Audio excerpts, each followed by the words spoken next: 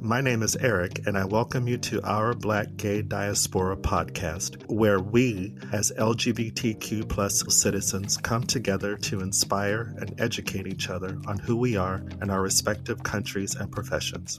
Through topics and guest interviews, our Black Gay Diaspora podcast celebrates individuals making a difference. Loving who we love is not a choice. Being who we're meant to be can be. We are here. You are welcome. We are community. Today, we're joined by the triple threat, who is actor, singer, and dancer Reggie Jennings. Reggie is an American performer based in Germany. One of his recent career highlights includes his performances on season 10 of The Voice Germany, which premiered in October 2020. Reggie's professional credentials include performances in the stage productions of Aida, Chicago, and Starlight Express. He's also performed in film and television as an actor and as a dancer on the MTV Music Awards and the TV Hall of Fame. Welcome, Reggie. Hello. Hey. That's quite a resume. How are you? Yeah, I'm okay. A little nervous. About the interview. I don't know if it's about the interview itself, but interviews have always kind of made me a little nervous. Yeah. Well, hopefully it'll go well. Very conversational, very casual. I'm sure it will. I mean, I'm easygoing. And so you're in Germany. I'm in Germany, a little town called Bochum. You ever heard of that? No. Yeah. Cologne. I've heard of Cologne. I've been to Berlin. Okay, yeah, this is a ways from Berlin. Essen. Maybe. Bochum is in the middle of this ring of large North Rhine-Westphalen cities. Mm-hmm. Essen, Duisburg, Wuppertal is famous for hanging trains, their public transportation, called Schwebebahn. Okay. And Bochum is right in the middle. And this whole area was an industrial part of the country. Yeah. So supposedly it was once very rich. And just to go ahead and segue, Starlight Express was actually presented here in Bochum because it's in the middle of this ring of larger cities. I mean, it has sustained itself because so many people actually come from outside of Bochum to see the show. Oh, wow. Yeah, so there was method to their madness of putting it in this little city. It's grown a lot from what I understand. I've been here 13 years, and when I got here in 2007, a friend of mine who had also played Papa in Starlight Express had been here, I think, twice before, and he constantly talked about how much this little town has grown because of Starlight Express. Oh, the musical. Wow, that's interesting. Yeah. It is performed in a state theater. The state actually owns the theater, and the state built the theater. It was temporary. The show was only supposed to last 5 years, and here we are 32, 33 years later, still there. So when you mean the state, you mean the government of Germany or the state of Bochum. I got it. Okay. And have you lived in other German cities? Lived in? No. I came here because my friend was here. I came here from a little cruise ship company called Disney. A little one. Yeah. And I left the ship quite abruptly and wasn't sure where to go or what to do. But my first inkling was to move to Germany. I did Starlight Express in Las Vegas back in 1996, and that's where I met this friend. He came over from Germany then to do the show in Las Vegas, and he had been talking to me about coming to Germany ever since. And back in, I guess, 2005 or 6 maybe, I actually did talk to the director here over the phone about what I needed to get there. I was sort of bored with Broadway and the Broadway community and the shows that were being produced there. That just weren't very interesting to me. I go with the flow, but I've never just stayed in a job or a place just for money. You know what I mean? Yeah. And so I lived in Harlem those last 3 years, and I saw Harlem begin to change very quickly and very drastically.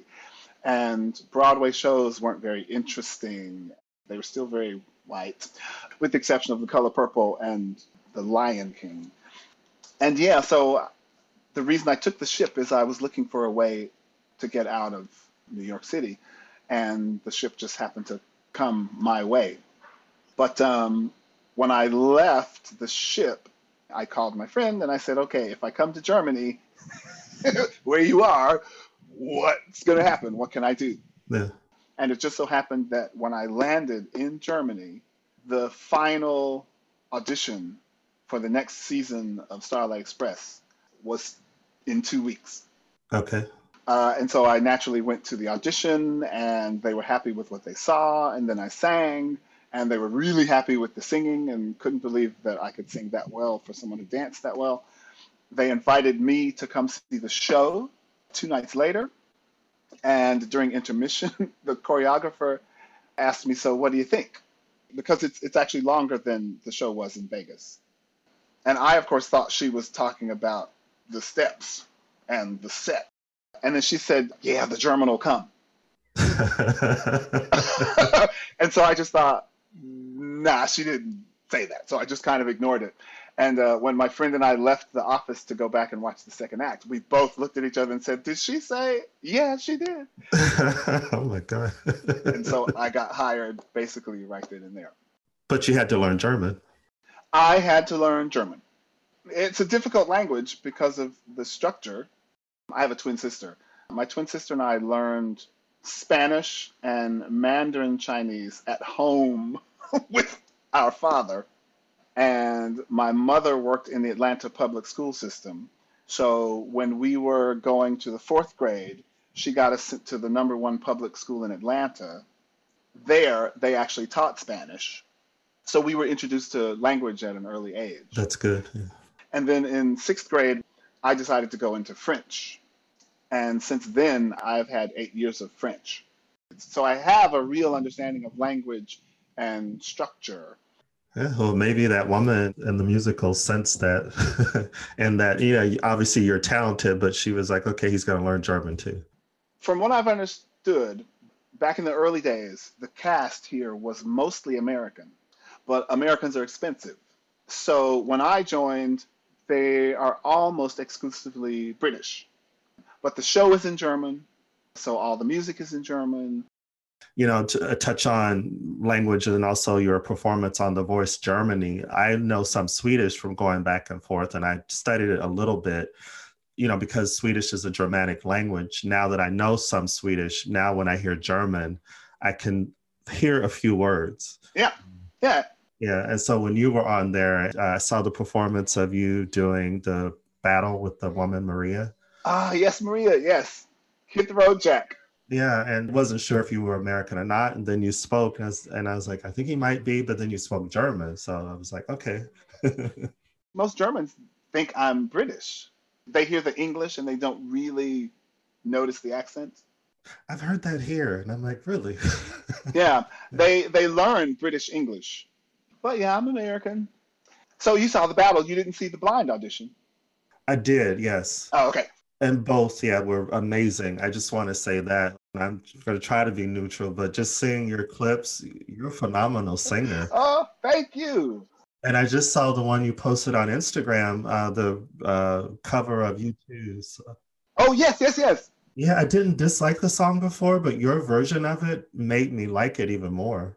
It's exactly what I said, because the guy, he's a friend of mine, and he, through his church, actually produced the concerts that I do. And that was a clip from a concert. Okay. And he suggested that song. And I was like, no, I don't really like that song. But if you think it's popular enough, then we can do it. And there's a bass player from Starlight Express here who plays with Supertramp, big band in the 70s, 80s in America. I actually love them. And he is my bass player. And when we got to that song in our first rehearsal, he was like, I never really liked this song. It's just something about it. I thought maybe we could try this funky beat. And he just started, and he completely changed the bass. Yeah. And one by one, the other instrumentalists started just sort of jumping in, and it became what you heard on that clip. And it made me love the song even more. Yeah. It's hard for me to actually say I'm a singer. Yeah, I know. I get that all the time, that reaction. I mean, I've sung all my life, especially as we do in America. But my sister and I sang Earth, Wind, and Fire with the radio. And, of course, my parents listened to Al Green and Gladys Knight and the Pips. That's my mother's favorite. Yeah, exactly. And eventually, my sister and I started singing in the children's choir in church. So I've been singing all my life, but just sort of in the background on the side. Then, when I started high school, this guy, Robert Greene, his mother was one of the three parents who led our theater club. And he approached me one day, "Oh, Reggie, I heard you singing in the hallways, and I think you should audition for the talent show." I went to this audition and sang a song, and they immediately said, "Okay, you're singing two songs for the talent show." And when the talent show came around and I sang my first song and the kids started applauding, I was like, "Okay, I'm here." Yeah. Because it was this high school theater club, we all had to participate with maybe set design or set Okay. decorating. So a full education. Oh, yeah, I learned how to run a spotlight. And so this was sort of my introduction into theater. There was a famous theater, the Civic Center in Atlanta. You know, they said, go down to the Civic Center, you can usher for free whenever you want, and you can see whatever you want. So I started going to the Civic Center and I started ushering for concerts, musical theater shows, the summer stock shows. So I just started building this library of musical theater. And then my senior year, the principal of the school hired two professional local directors from Atlanta. And they came in and said, "Yeah, we're going to do Godspell. Reggie, we want you to play Jesus." And I thought, okay. And then one day during rehearsals, they said, "Reggie, Six Flags over Georgia is having auditions. You should go." I said, okay. And I went, and I got a call near the beginning of summer. And it was Dale Provenzano, the entertainment director at Six Flags over Georgia. He said that one of the guys wanted to leave the show, and they wanted to know if I was interested in doing it. And this is in high school. This is senior year of high school. Yeah, the rest is history, I guess. I started at Georgia Tech that fall. So I started my dance career when I started my architecture education. I got tired of school. I started running out of money. And so someone in my architecture class said, "Reggie, well, Disney's having auditions. Go to Disney." Long story short, just having that student hear me sing and tell me to come sing for the talent show opened up a whole new world and became a career. You mentioned earlier about, your decision making, but what I hear is that you consciously or unconsciously were paying attention to more than just this. It was more like organic. Constantly, consistently, I don't know where I learned that. It's funny, a couple of years ago, it dawned on me that I actually am very self-confident, but I never thought I was a confident person. But I think to make the kinds of choices that I made required, a level of confidence that I don't see in most people. Especially at the age you were when you started, you could have said, "I'm going to be safe and, get the 4-year degree and, whatever your society tells us to do," but you did something differently. Actually, something I think a lot of us who are creatives wish we had the courage to do. Well, now actually, I did go back and get the degree. So I have an architecture degree, but really because I also loved learning and I loved architecture. My father was a college professor of physics and chemistry. Okay. And my mom, like I said, worked in the Atlanta public school system as an elementary school teacher at that time. My whole life, we were surrounded by education and the importance of education.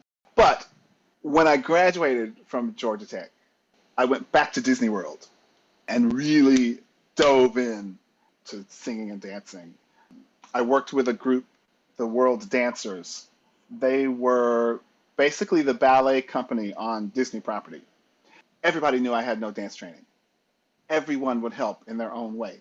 Scott Conway, Mickey Mance, they were like ballerinas, and they would pay particular attention to me. Becky Cano was this incredible all-around dancer who had flamenco. We had Tammy Fox and all these others who had lots of jazz class, so they would give a jazz warm-up. One of the producers of the group had danced with Elvis Presley on TV in the 60s. So I was surrounded by all of this. And so I just soaked up as much as I could from anyone I could in that group. Yeah, in the middle of the ocean of talent, support, technical, which is important. Kind of return to the present on The Voice. I don't know much about the program in any country. You know, based on what I saw, I would say you're definitely a professional. What was the decision behind you being on The Voice in Germany? Self-promotion. That's it.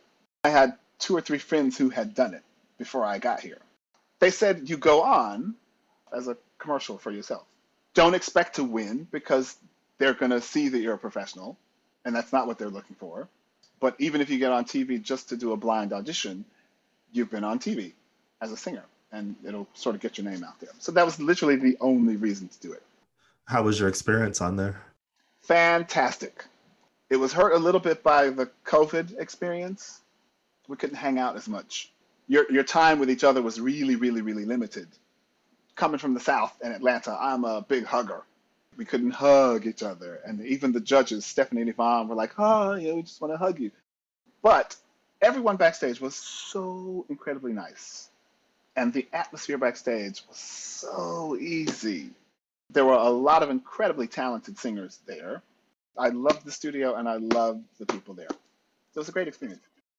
That's good to hear, because I know with competition shows, and especially with social media, it's like I think, oh, it's going to be backbiting and drama.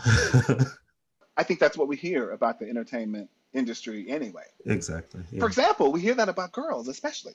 It's always horrible. It's always catty fights and stuff. I've never had that experience in, 35, 36 years of entertainment. You always have your jealousies.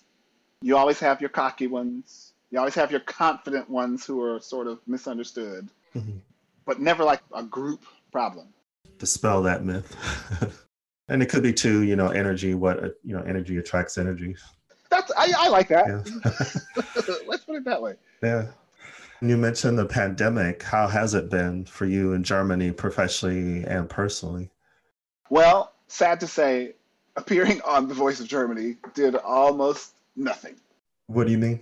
So no theaters were looking for people. No one was hiring bands or anyone for entertainment. It didn't really help me so much professionally as a singer, but I do know my name is out there. And it did lead to that WDR television show. The people who wanted me for that show saw me on The Voice and liked me. I've almost always gotten in trouble for not taking my vacation days because I love what I do.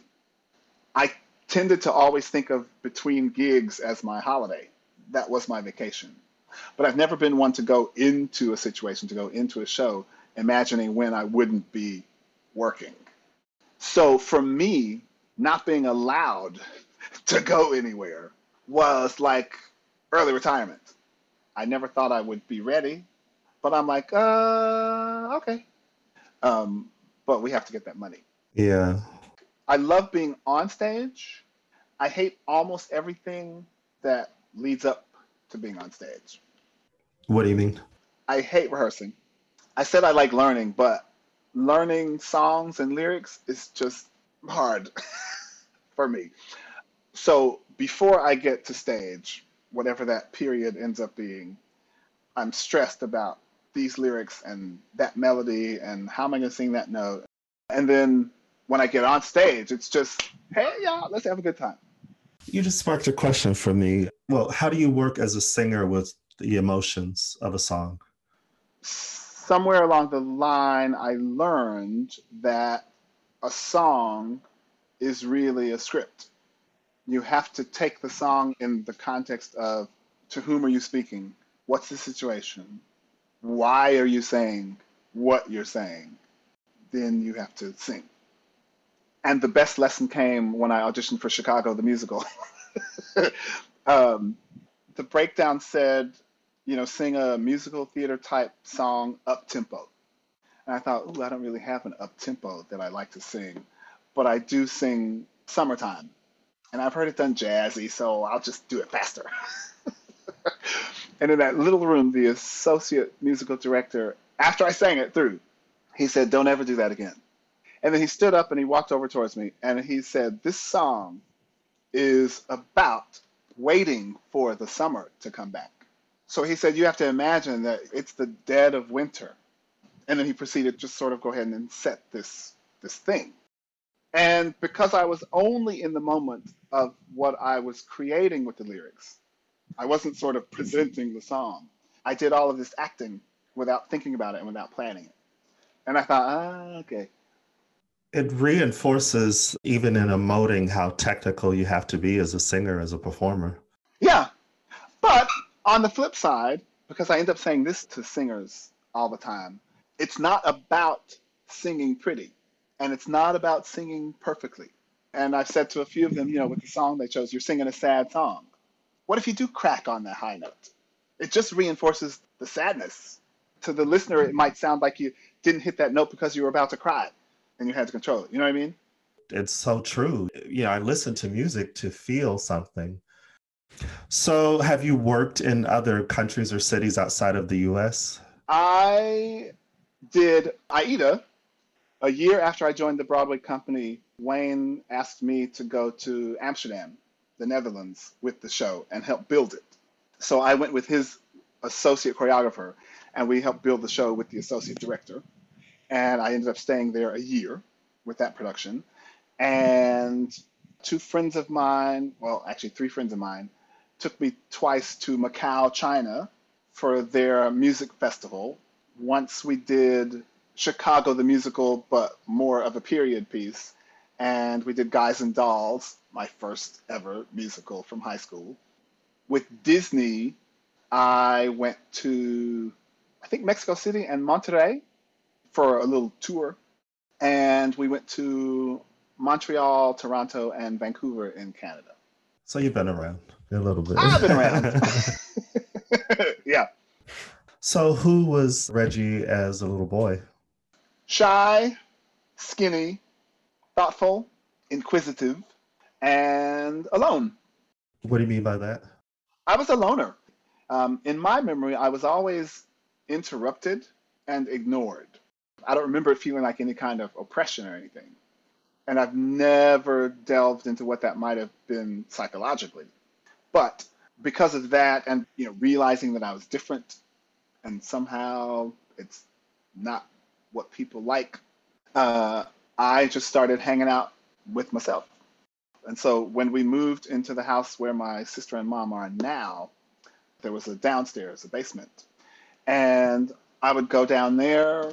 I mean, it's funny because I should have known that I was destined to be in a creative field because I did things like take poster boards and tape them together and then take bar soap and scrub it on the poster boards and then put on socks and pretend like I was ice skating. That's like ingenuity. I mean, I was teased growing up. I remember wondering why people didn't like me because I liked people. I remember in fifth grade, so that's what, 10 years old? I remember in fifth grade deciding that I would try to treat everyone as if they were special. I always tended to gravitate towards the ones who were shunned. The skinny one with the broken glasses. Mm-hmm. And I remember middle school when I said to myself, you know what? They're bored and they just need something to do, and just don't give them any reason to continue. It didn't take long for them to get bored and move on to the next person. It's kind of like animals in the wild, like they smell blood. You touched on something that made me think. It's like we're all humans. We all want to be around people and we all want to be a part of and validated. But so many of us who are creatives or some of our most celebrated people, a lot of them have a similar story to yours in that they didn't feel a part of. They were shunned. They were ridiculed for things that later people put them on pedestals for. Exactly. You asked me who I was as a little boy. I think the first word I said was shy, but I have a career on stage. No, I understand that, yeah. People ask about singing and the voice and how can you not think of yourself as a singer? And I believe this goes along with what we're talking about now. When I sing as Papa, for me, I'm not singing.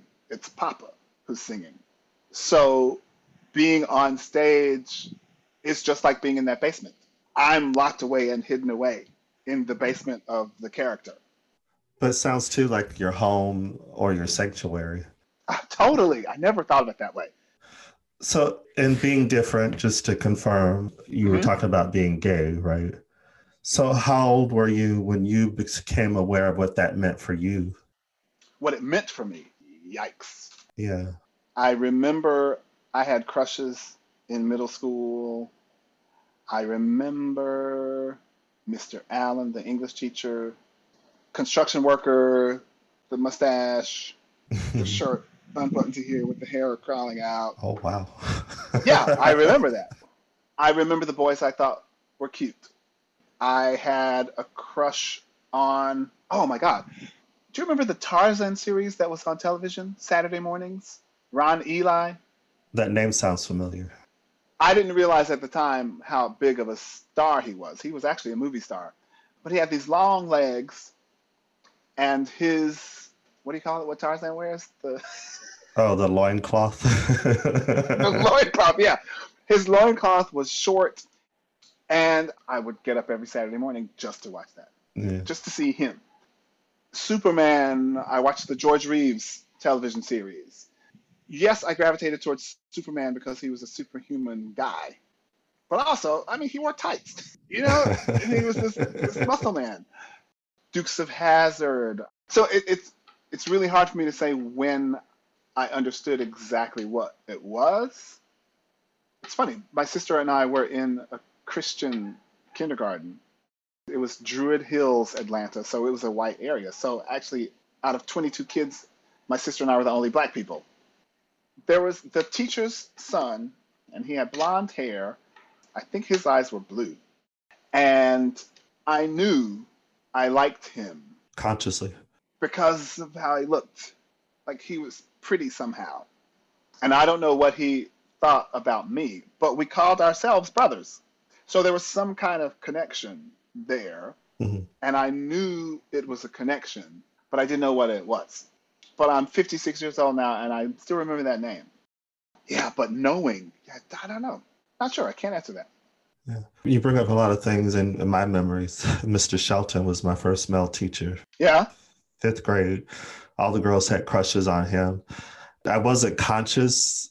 I said, oh, I like him at that time. I knew that it was not something to share with anybody else. Exactly. Yeah, those types of awarenesses. Now it's easier to look back, but it's the same as the racism and anything else. Why did I think he was pretty with blonde hair and blue eyes? Where'd that come from at 5 years old? Robin DiAngelo, Dr. Robin DiAngelo, I know who she is. Yeah. so much of what she says I just think is on point. We seem to forget that those first 2 years, the kids are taking in everything. Before they can understand what language is, they're taking in imagery.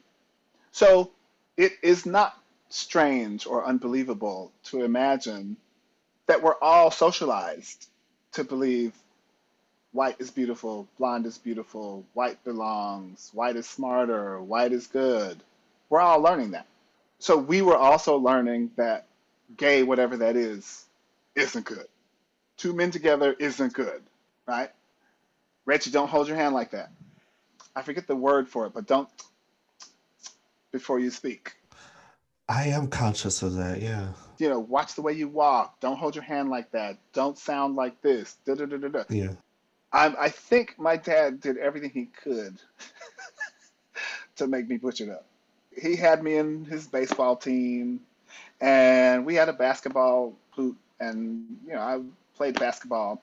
But like I said, I love learning, and I like being good, not to boast, but just for myself.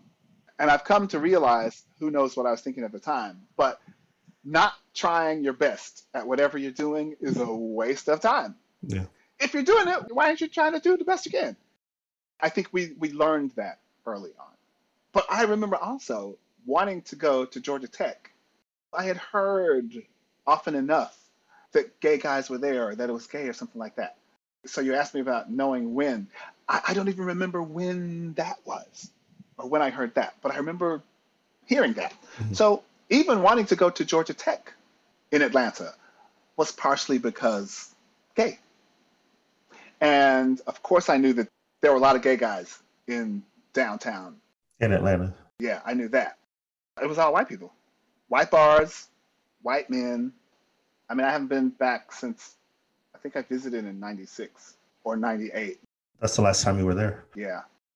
Um, my parents both come from Mississippi, and they moved us to Atlanta when we were 9 months old.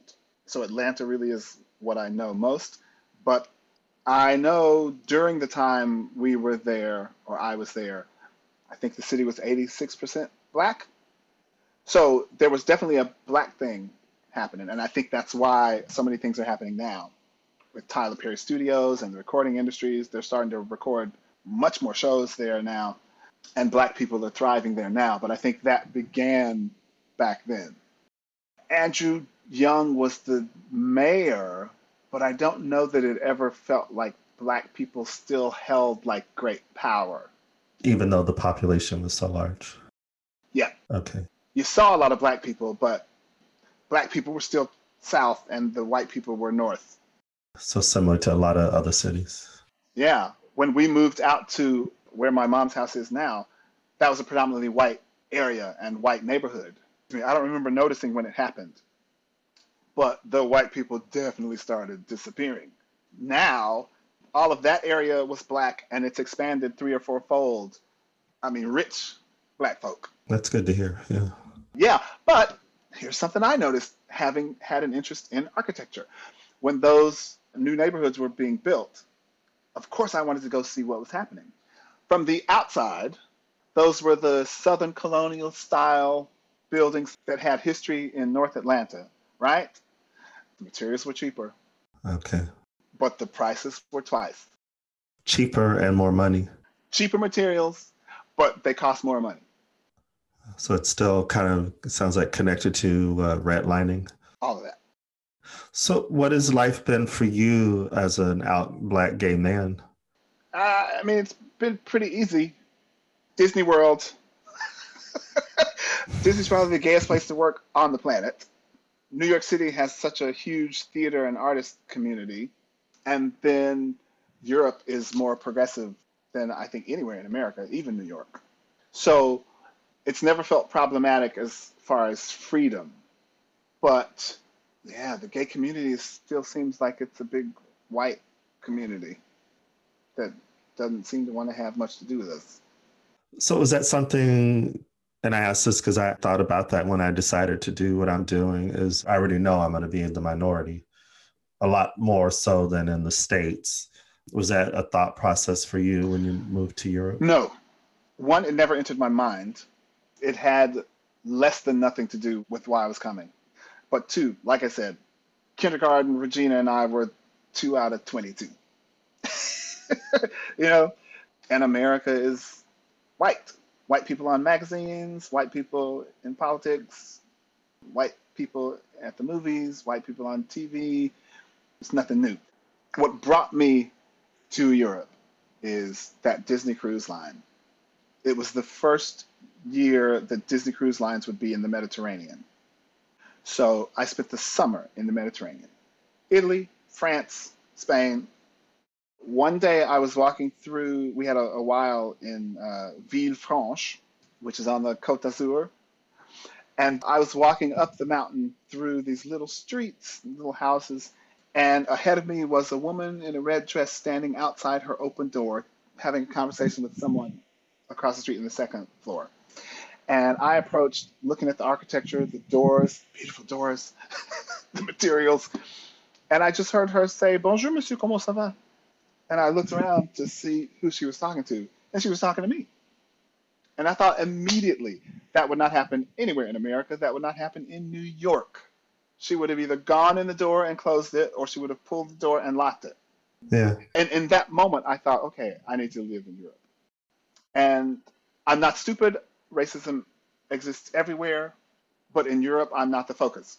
And it's hard to get rid of all of those things that live in the psyche. But I don't feel like I'm a black man here. I feel like I'm a man.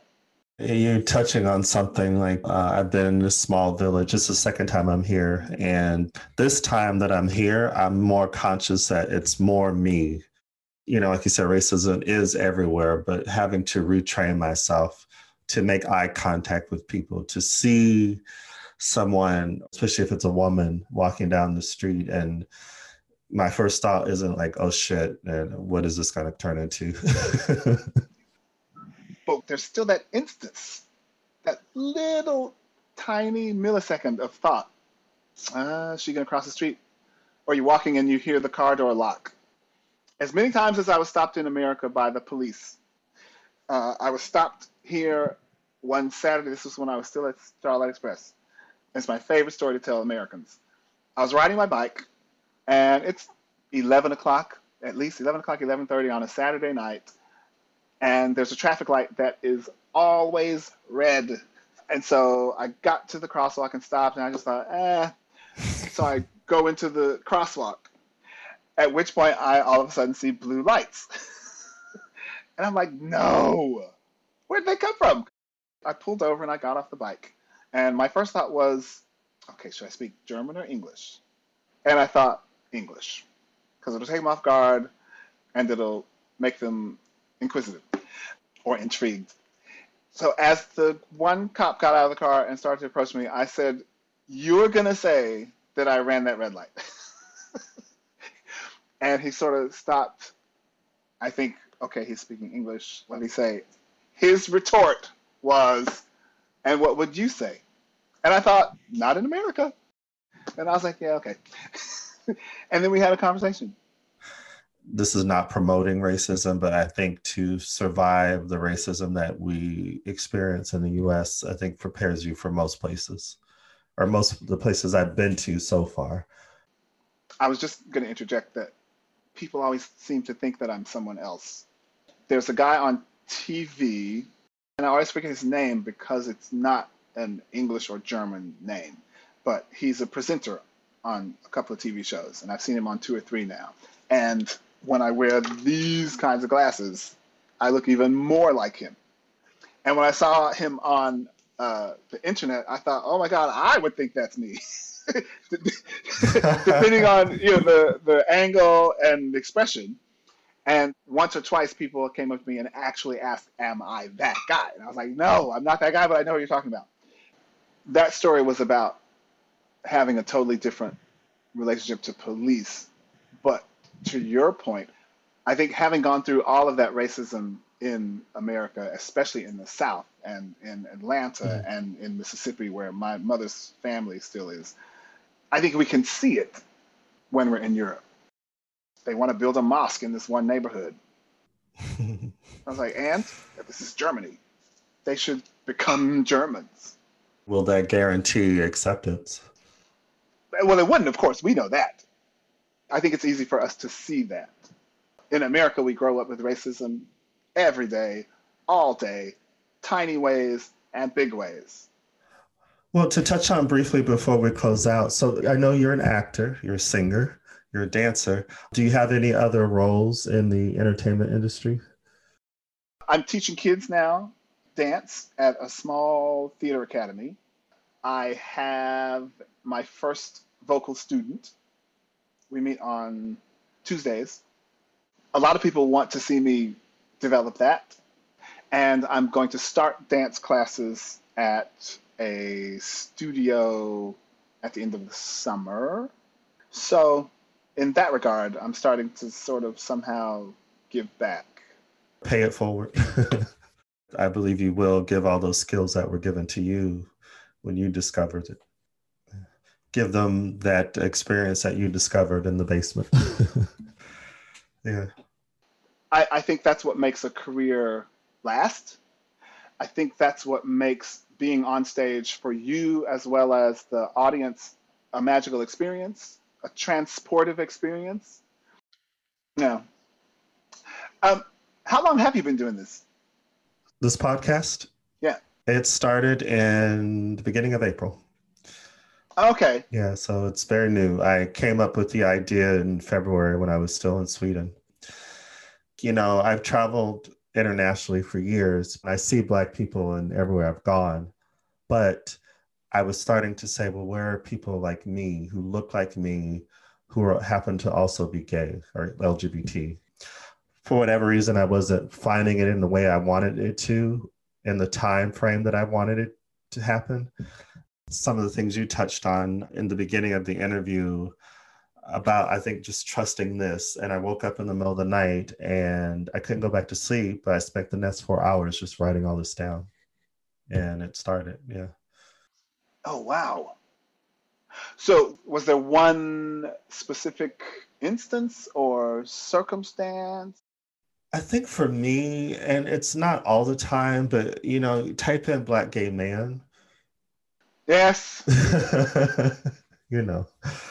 Yeah. And I'm not knocking that, but it's like we talk, we speak in complete sentences, we have ambitions, Yep. we have goals, we have careers, everything you and other people I've interviewed so far have shared about. And for me, I moved to LA to be an actor and I wasn't in it for that long, but I always said it would be revolutionary to see a story of a man who lives in Germany, who's American, who's Black, who's gay, who's successful in his career, and he's not weighed down, at least in the storyline, by all the things that, and again, those are legitimate stories, but I want to hear stories like yours because I do believe these types of stories need to be heard.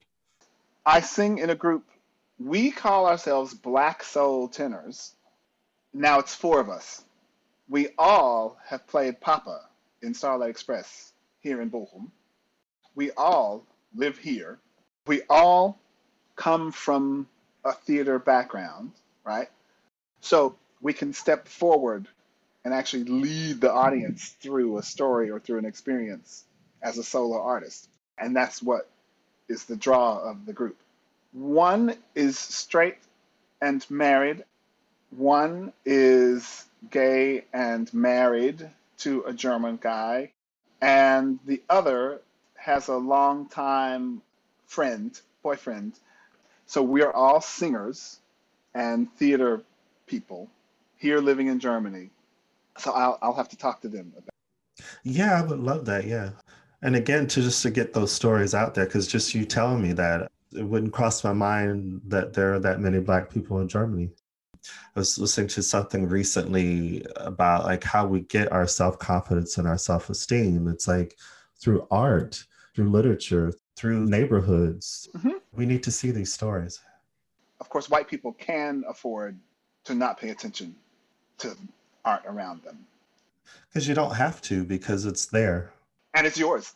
It's similar to being gay, when you have to hunt for it like you're a private investigator, of course you're aware of it. Oh my God. This town that I'm in now, Mhm. when I got here, had 2 gay bars and a gay club on Saturday nights. And I think within 4 or 5 years, they're all closed. I think that's even exacerbated by online dating, which I do not participate. Okay. Can I ask why? I have tried the dating apps. I've never been very good at the whole one night stand or planned one night out thing. Mhm. And I'm not sure from where this comes, but I'm not very trusting of the gay community, at least. I think too many of them just want sex, and I always want much more than that. I certainly don't want to say, hi, how are you doing? Where are you? Let's go. No, I relate to that. Right? That's not even sexy to me. No. We're not talking about romance, which I do actually like. I like the touching physically, emotionally, spiritually. Yeah. This is attractive to look at, but that doesn't attract me. What attracts me is your sense of humor, your language and use of language, your questions. That takes time. I never experienced gay bars as places only to pick people up. Or at least the ones I liked were also about socializing, the potential of creating a gay circle or a gay network, Yeah, yeah. right? And also supporting gay business. To me, now that the gay bars are closed and people use apps to meet up just for sex, to me, it felt like, okay, so we're back in the closet as a community. So you don't have to go out to meet anybody. You don't have to go out to find a sexual partner. Now you can stay on your couch and find someone to come to your couch and have sex and then go back home. So we're back hidden. I see what you mean. Yeah. It makes it very easy to be not discreet, but to hide. Yeah. As you said. Yeah. And so suddenly I think, how free are we then? What do you think of this term gay lifestyle? I don't like it. I'm a vegan. That's a lifestyle. But gay is a lifestyle. To me, I think it feeds into people who still believe it's a choice. It's like, no, I chose to be vegan. I didn't choose to be gay. And I've told people that if I get close to them, my experience, my own, and based on what I've heard from especially gay men, is that when we first realize that part of ourselves, we're not usually jumping for joy. We're like, you gotta be fucking kidding me. Yeah, that too. But when I say, well, do you have a heterosexual lifestyle? Well, no, because we're all different. Every gay man all across the world isn't smoking cocaine, going to the bar every night, having sex with all of the men that are around. Yeah. That's not a lifestyle, and it's not the gay lifestyle. I really, really enjoyed this conversation and very much look forward to sharing this with this growing community. This is my first ever podcast. I never imagined I would actually do a podcast or be a guest on a podcast. I don't know if I've ever had the opportunity to speak out on issues, especially gay issues. I've definitely never spoken about me as a gay person. Mm-hmm. What a good idea. Well, I say it was divinely inspired, so. Where do you want this to end up? Oh, that is a good question. I don't talk about myself usually on this platform, but part of this for me is I gave myself 2 years.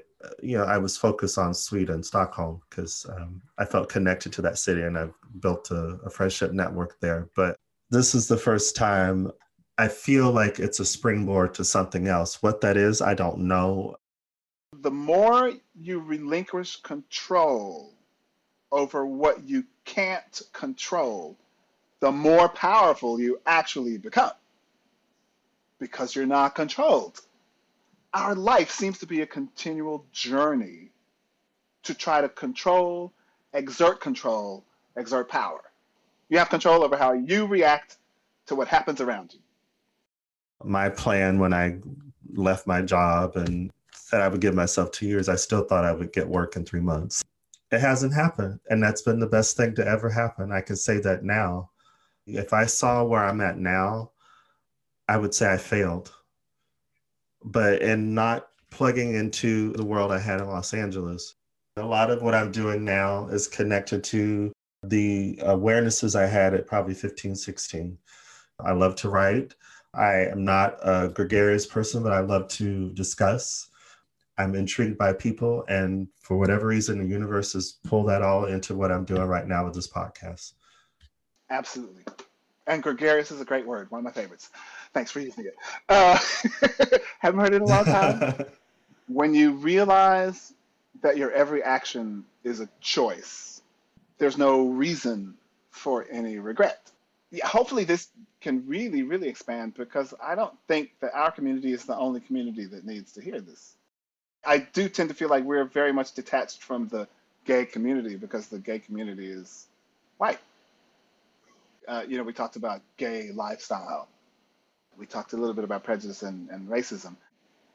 I think this is good for us and our segment of a larger community, but it definitely needs to be seen by a whole lot of people. Thank you so much. Thank you so much. Thank you for spending time with us. If you enjoyed this episode, please rate, comment, and subscribe. Share with your friends too. You can also follow us on Instagram at Our Black Gay Diaspora and on Twitter at BLK Gay Diaspora. Until next time.